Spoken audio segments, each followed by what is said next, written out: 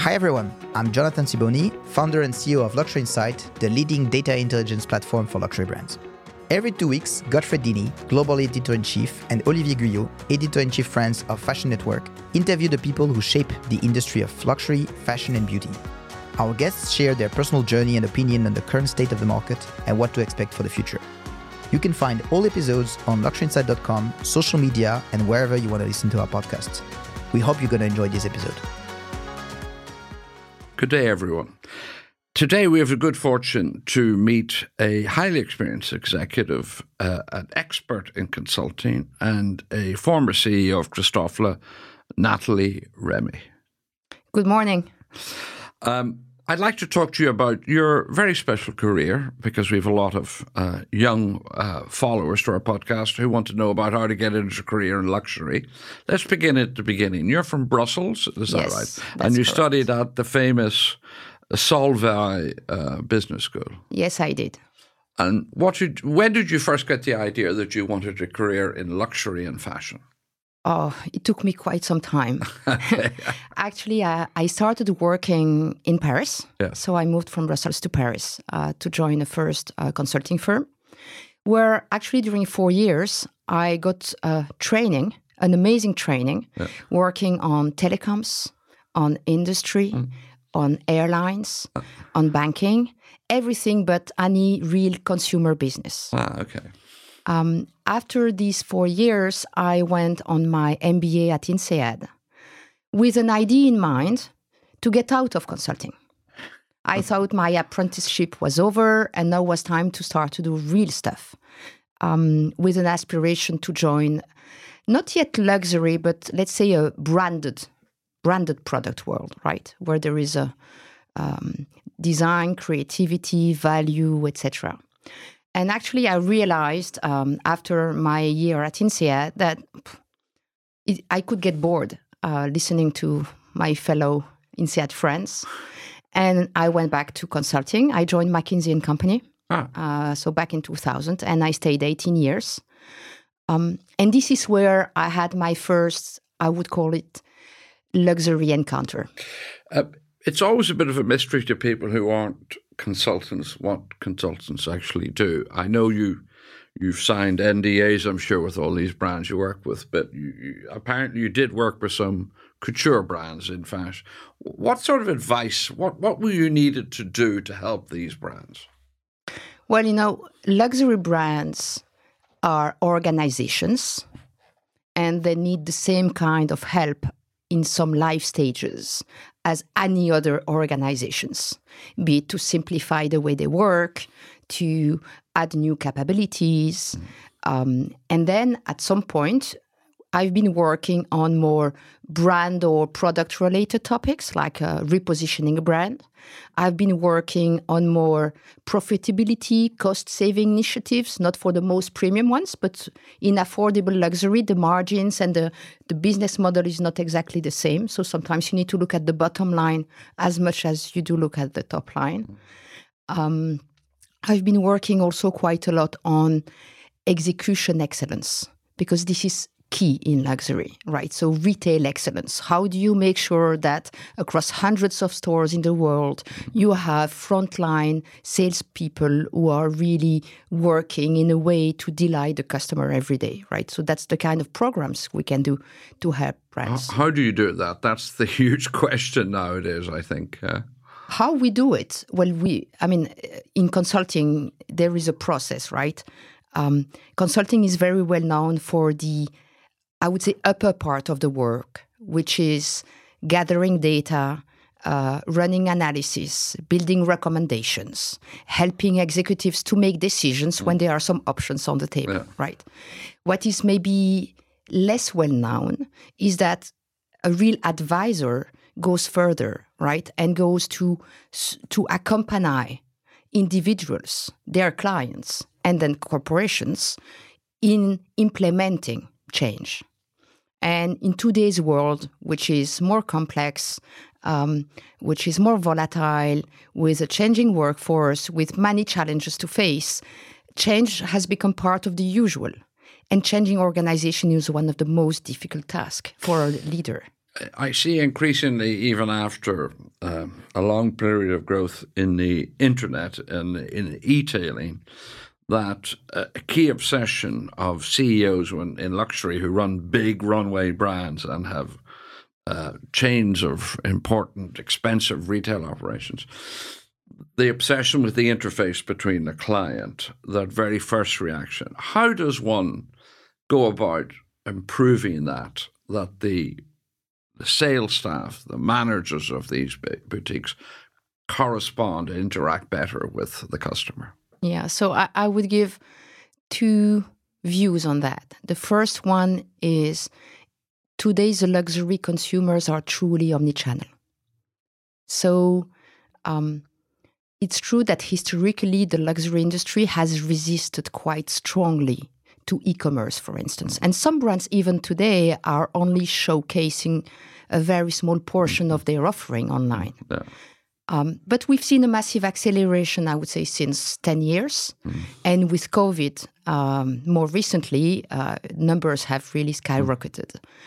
But we need to keep this in mind because today, it's not about a sales funnel. It's about consumer journeys.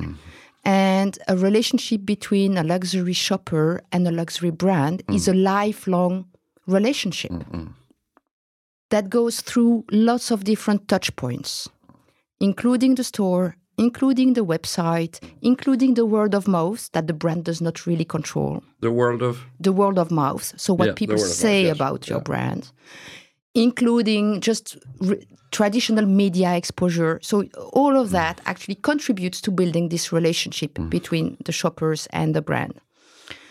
When we talk about customer experience and delighting the customer every day, it's not only in store. It's also in the interaction between the store, the call center, the website, the delivery of a product at home, all these interactions. The way we, as advisors, help organizations to move the needle, right, to improve, is by putting in place an internal discipline. So it starts from making sure everybody is aligned and on the need for some customer centricity. Your mission is to delight the customer, from the CEO down to even the backroom employee in the store, right? So that should be a common alignment, common objective. Then you need to measure, because what isn't measured doesn't improve. So there are many different measures of customer experience. We have our own at Bain, which is called NPS, Net Promoter Score. So you need to measure how successful you are at improving on that dimension. And then you need to put in place some, I would call it rituals in the company at all levels, and this is the change management, to make sure that all the teams across functions, across geographies, and across hierarchy are actually working together to improve the customer experience. I'm curious about this NPS, Net Promoter Score. What does it measure? It measures, actually it's a net score, so you ask people how much they would recommend your brand. So it's not a satisfaction measure. It's not a pure engagement measure. It goes further. It's, would you be able to put yourself in front to say, I recommend? So it's stronger. And it's a net score because we take actually the true promoters minus the detractors and gives you a score. The key element in that is data then, that you're collecting from multiple individuals. Yes, but data is both quantitative data, like a score, a metric, but also qualitative data. So you should ask your customer and get insights that can be feedback, that could also be ideas for the future. One thing that's been striking about luxury is there's been this remarkable growth in e-tailers. And, we can think of half a dozen, Mytheresa, Net-a-Porter, Yux, to Zalando, Farfetched. And yet, curiously, the business model ends up being not that much different than old department stores in terms of the narrow margins in the business and the cost of continually opening up the website. Do you think that's going to remain the case in the future? So if the question is, are you going to continue to have e-tailers, multi-brand e-tailers? I would believe yes. If the question is it a very profitable business model to buy and sell? The answer is it's much less profitable than when you have a full margin integration. So it's end up being quite similar to department stores in terms of its revenue and margins. Yes, except that in luxury department stores, capex are very high because of the locations, because of the regular refurbishments, and you have a physical constraint, which is space. But the capex surely on e-tailers is also quite hard. You've got to permanently spend money on technicians upgrade. On technology, yes, but relatively, probably less. Yeah. Do you think the department store will survive into the future? Or will it go the way of the glossy magazine? I don't have a crystal ball, right? Yes. It's true that department stores around the world have been struggling. Because 20 years ago, the department store was a multi-brand one-stop shop where you could find in one location the largest offering across brands. Today, the best department store of the world is called iPhone. So the breadth of offering is not anymore differentiating. What we've seen in the last decade is the winning department stores, because not everybody is struggling the same way, are those who are able to define a differentiating value proposition, adding value-added services like personal shopper who give you advice, having maybe a more curated offering. So it's not about the breadth, it's about the relevance for a specific target group. So you need to find a way to build the loyalty to the department store as a brand and not as a house of brands. Okay, so you do think it'll probably survive? Yes, maybe not all. Okay. At a certain point in your career, after you learned all this expertise over more than 2 decades, you became CEO of Christofle. Why did you make that move? Well, I made that move because I had the opportunity. Because I knew I wanted to do the second half of my career in luxury. And because after more than 20 years in consulting, I wanted to see what's on the other side. And to basically experience whether I love it or hate it. But basically it was the point in time, mid-career, where either I jumped or I stayed in consulting forever. What sort of changes did you bring about? At Christofle? Wow. How long do you have? So Christofle is an amazing French luxury silverware brand. It's privately owned. It had a huge success last century. It was one of the first globalized French luxury brand. First one to go to the US, for instance. Because at the beginning, Charles Christofle was an innovator and an explorator. My mission as a CEO was to get the company back on the growth path, to simplify, to increase the desirability of the brand while modernizing it slightly. So it's both on branding and on product and services offering.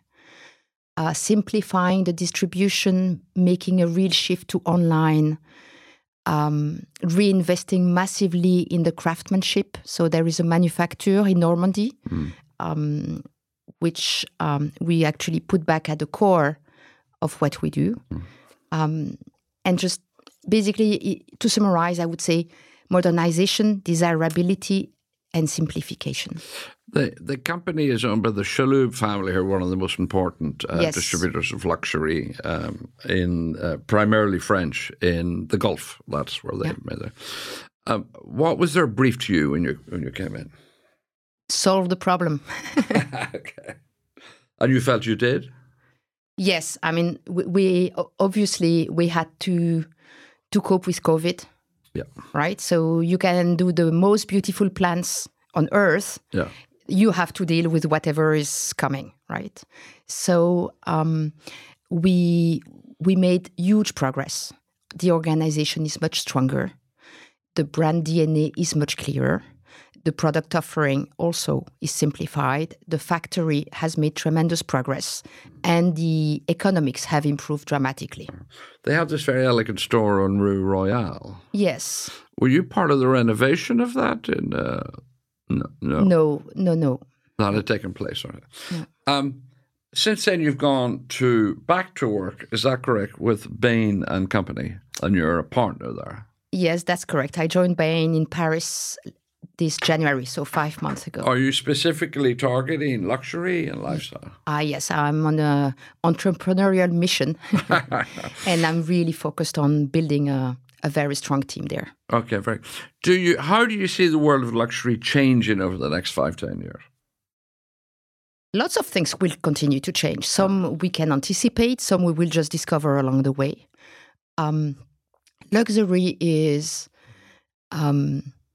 a healthy, growing sector with some dynamics in place where I'm not going to say you have a winner's take all, but you really have a size advantage, right? So when you look at performance of the brands, the smallest ones are struggling more than the bigger ones, right? You have a scale effect. I think what's changing in luxury is that they need to adapt to the fact that the consumers are changing, and probably continue their slow migration from being a purely creativity and product-driven company to being creativity, product, and customer-driven company. I think that data and artificial intelligence are going to change dramatically in luxury and beyond the way we work. And so we'll probably raise lots of questions and trigger lots of adaptations throughout organizations. You don't see AI in any way as a threat? No, it's an opportunity. I mean, if you want to leverage it, you'd better look at it as an opportunity. It could become a threat if you don't seize the opportunity, because things are moving so fast, especially since the end of last year, that it could create a performance gap between brands. Why? For different reasons. Some are just internally focused in companies. It helps improve the work of thousands, millions of people. So they can spend less time on low value added task and more time on high value added task. Either you do it or you don't do it, but for sure it will have an implication on the value you create for a certain level of cost. Do you think it will destroy some professions or radically reduce the number of people in them? No, I think it will reshape the content of the jobs, but not necessarily kill jobs. I mean, there have been lots of articles on, you've read them too, right? 1/3 of the white collars jobs are going to disappear.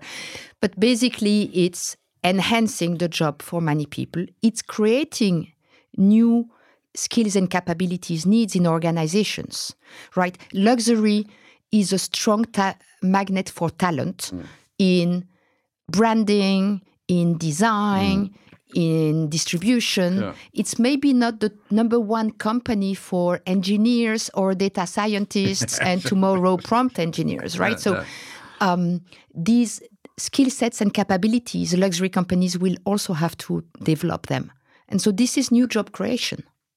I was with a friend of mine, a lawyer in Los Angeles recently at the Chanel show, and he had been my lawyer 20 years ago when he lived in Paris. And he typed into his iPhone a request for a contract a 3-year contract for a job. And it sort of printed, it came up on the screen within 15 seconds. Yes, in a matter of seconds. And he regarded that as an immense threat, that it would destroy many people's profession in the legal area. I'm an optimist by nature, Okay. right? So it will reduce some workload. Yeah. The question is, what are the other value-added tasks you can ask your people to do? Yeah. To me, the challenge is more to redesign career paths. Yeah. Yeah. Because a lot of the early career jobs are not maybe the most interesting ones, but you have to go through it to learn, right? You mentioned legal. In your first few years, you spent hours in the library to do research on past cases. Tomorrow, you ask ChatGPT, you get, better quality in less time. Okay. So to me, the challenge is not, we are not going to have young lawyers anymore, because you will have young lawyers. The question is, how are we going to train this new generation of lawyers in a different way than what we used to do before? Okay. When we played around with our iPhone, it seemed difficult just to tap images in and then get something back. So maybe its threat to creative people, visual artists, is less significant.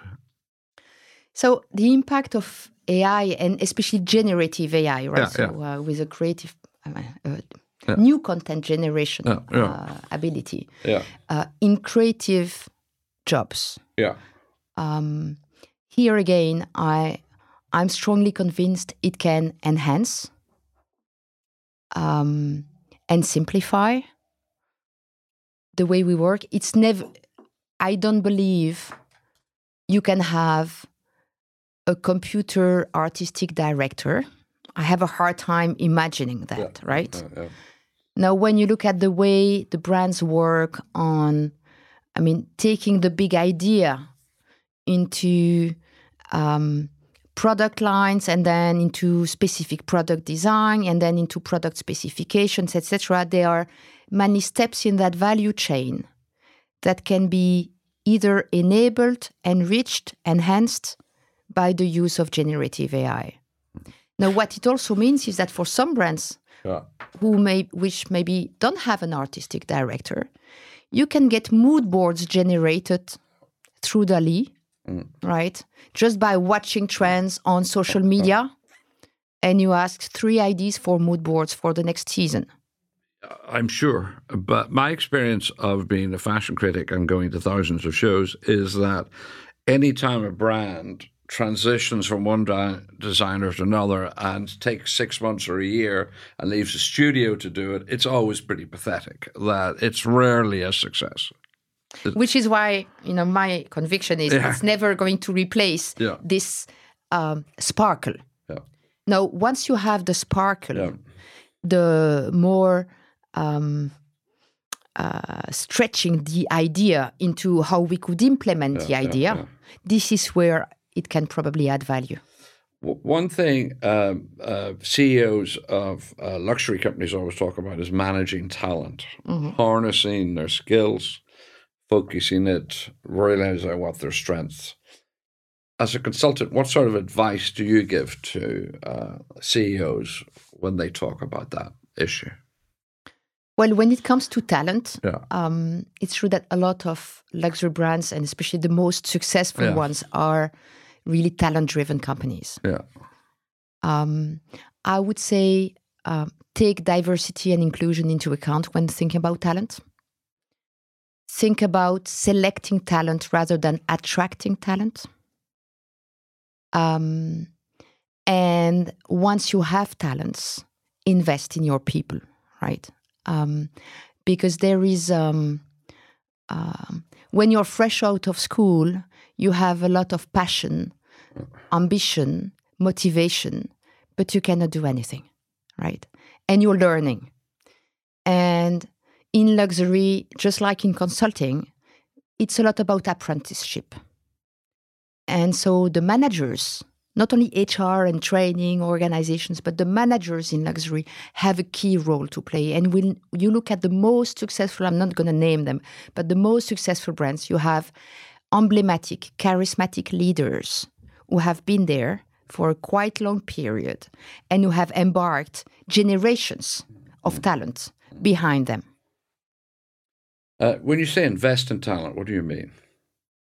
Spend time with them, give them feedback, give them opportunities, mobility, geographic mobility, functional mobility, develop them. How do you see, do you expect the luxury industry to be the boom industry it has been for the next 30 years, over the next 10 or 20?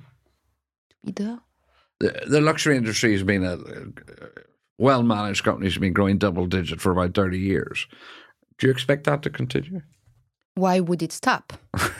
I mean, the long-term growth rate of luxury over the last 20, 25 years is 6 to 8%.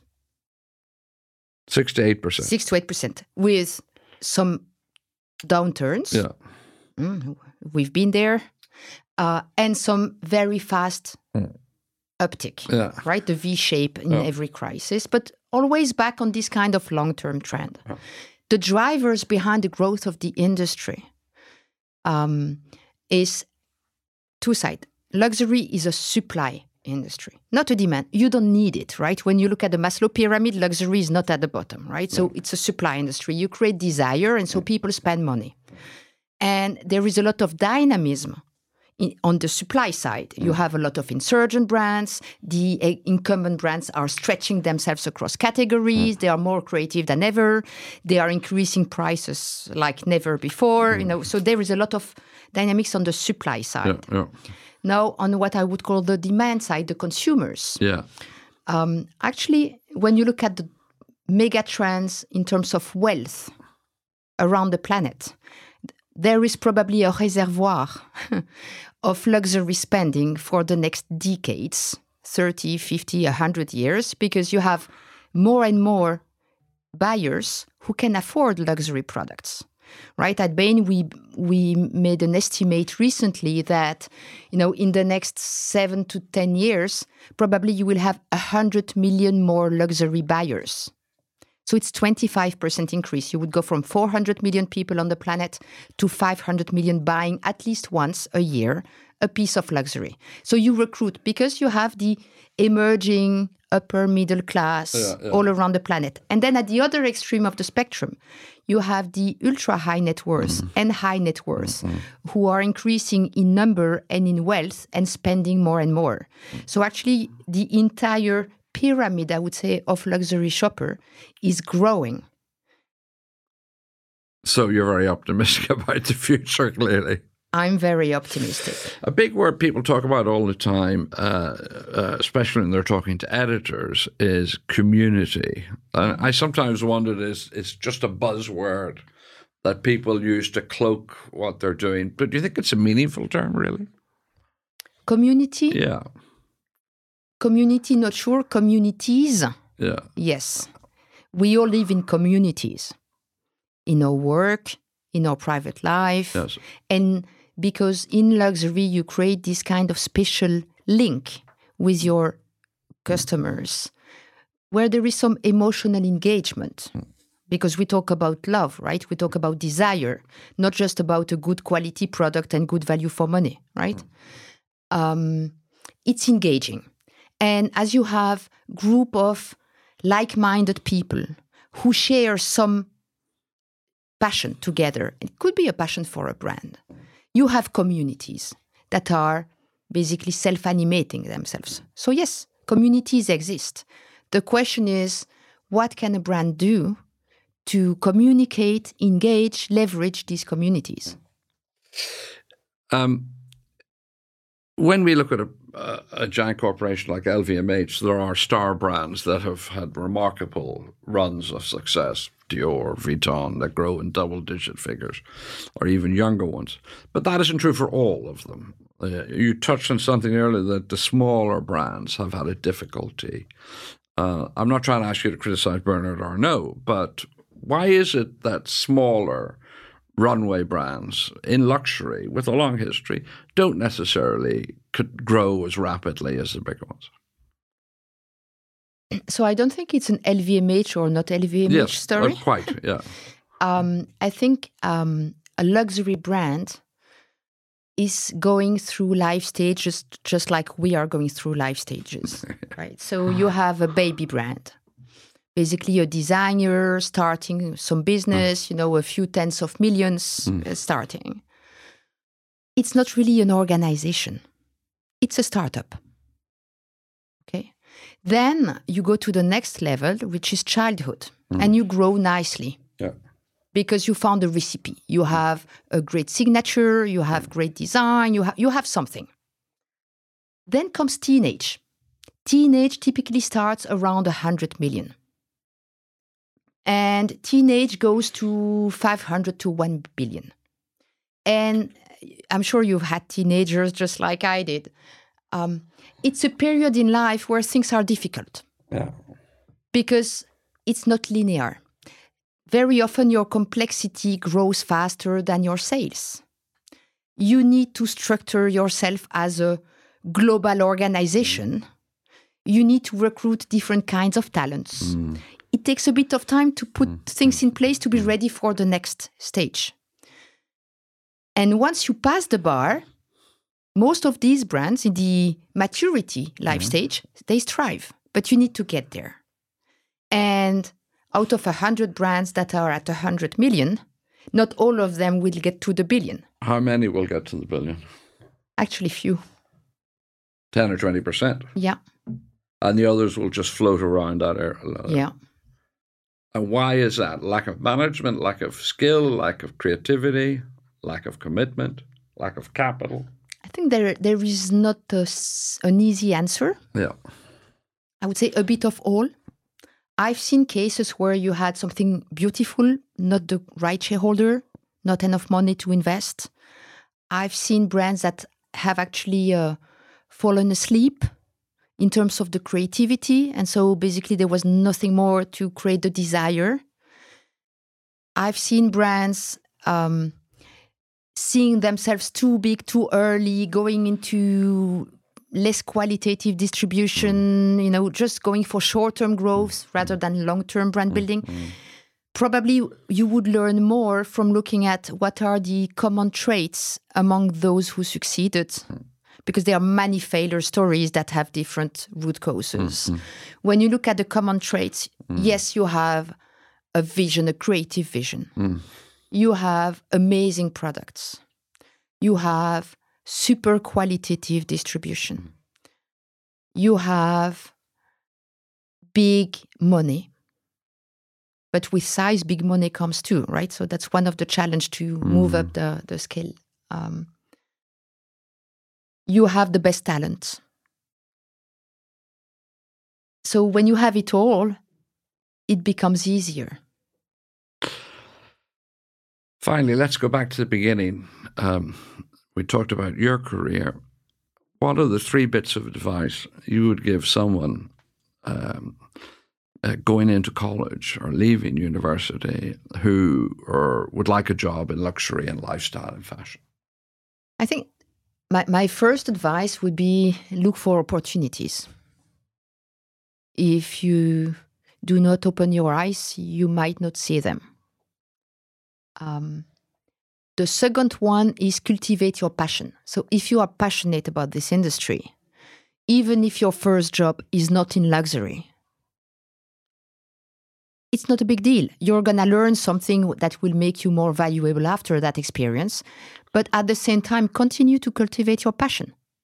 Stay tuned, right? That would be my second one. And the third one is try to find a few inspirational mentors as early as you can. And don't hesitate to ask, because people will not necessarily propose to mentor you, right? So sometimes it's in your camp to be in the driver's seat and ask for mentorship. But it helps because it creates new opportunities. It helps you grow, and it helps you cultivate this relationship with the industry, even though at some point you might end up doing different things. You might go in private equity, you might go in consulting. So stay connected. Nathalie Remy, it's been a pleasure. Shared pleasure. Thank you very much. Thank you for listening to the Luxury Insight and Fashion Network podcast. If you like this episode, subscribe to our channel to discover more exclusive insights from leaders of the industry.